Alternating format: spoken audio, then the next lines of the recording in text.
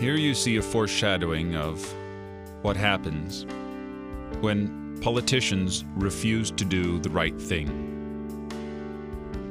Doing the wrong thing is one matter, but not doing the right thing is a different matter. However, there is no distinction in God's eyes. For we confess that we have sinned by what we have done and by what we have left undone. And in this regard, both Pilate and Herod left undone the thing that may have saved their soul. Neither Herod nor Pontius Pilate demanded that Jesus be freed.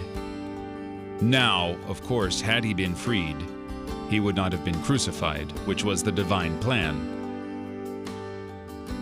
That said, neither of these weak leaders stood up for what was right. They simply let the crowds have their way. And they were ultimately lost to history as worthless leaders. But you stand for what is right. Do.